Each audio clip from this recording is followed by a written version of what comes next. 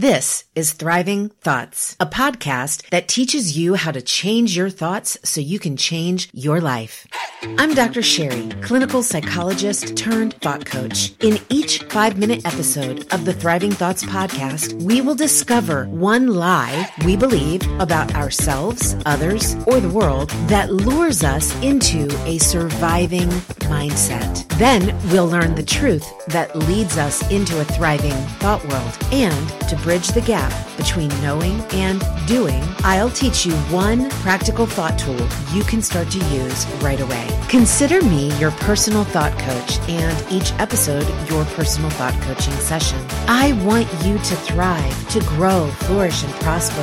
And here's your first truth. If you want to thrive, you have to choose to do the work. The daily deliberate work of changing the way you think so you can change your life. Welcome to the Thriving Thoughts community. Let's get ready to speak truth over the lies so we can thrive in any and every circumstance. Ladies, who taught us that we should be the last ones we take care of, that we should be responsible for the well-being of everyone around us, that we should keep quiet to keep the peace, that we should treat ourselves to something special only if everyone else has something special first, that we should have the perfect home, fittest body, the thickest, longest hair, the biggest social media following, the most well-behaved and accomplished kids, and ultimately that our passions and purpose should be at the bottom of our priority list after all the rest is taken care of? Truthfully, it doesn't matter who or what or when is responsible for the lies of the shoulds showing up in our minds. What matters most is that we are the only ones capable of changing the narrative, of stomping out the shoulds with truth.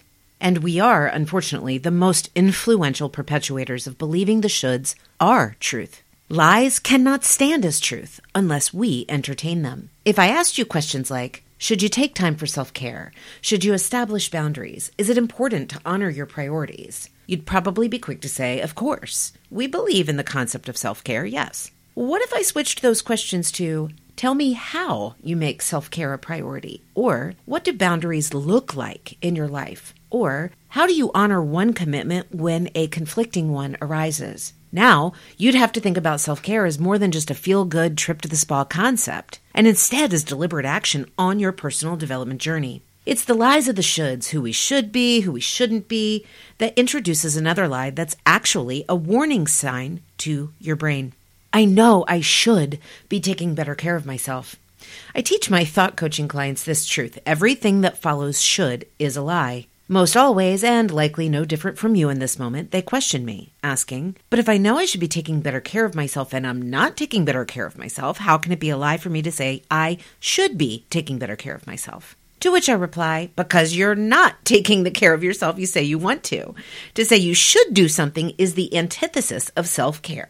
Why? Well, it promotes guilt for not doing the thing that you say you should be doing, which then makes us avoid the icky feelings of guilt, which turns into inaction, and ultimately, no change is produced. The lie of the shoulds, even if it's shoulding yourself to do something that's good for you, keeps you from doing the very thing you say you want to do. Here's a critical point. If you say you want to take better care of yourself, you must be certain that better is defined by you and not the lies of the shoulds. For example, the condition of your home may not be as important as your physical health. So taking better care of yourself might mean focusing on cleaning up your diet rather than wiping dog hair off of the baseboards. Is your significant other relationship in need of self-care? If so, your better care may mean that your social media content planning takes a back seat. Is your mental health in need of decluttering? You'll never be able to care for it until you are willing to lay down the lies of the things that you should be prioritizing. You cannot do it all. When you choose something better for yourself, something else must always take a back seat. Always. And that means you have to decide how that self-care will show up in your life. Here's an exercise. Write down your top 3 priorities in life. No, you're not allowed to perpetuate the lie that everything's important, Dr. Sherry. If you do, you're acknowledging that you refuse to take better care of yourself. Write down those priorities and then write down how you take care of yourself in focusing on them. What will you do and what won't you do? When will you do it and when will you not do it? which parts will you delegate or ask for support in? When you first spend time honestly answering these questions, you can then establish your action plan and begin doing the self-care rather than shoulding it. Then you'll no longer believe the lie, I should be taking better care of myself, because you will have replaced it with the truth of, I am taking excellent care of myself. Share the love and share the show by tagging at Dr. Sherry on your Instagram story and using the hashtag Thriving Thoughts with Dr. Sherry. Until next time, speak truth over the lies and you will thrive in any and every circumstance.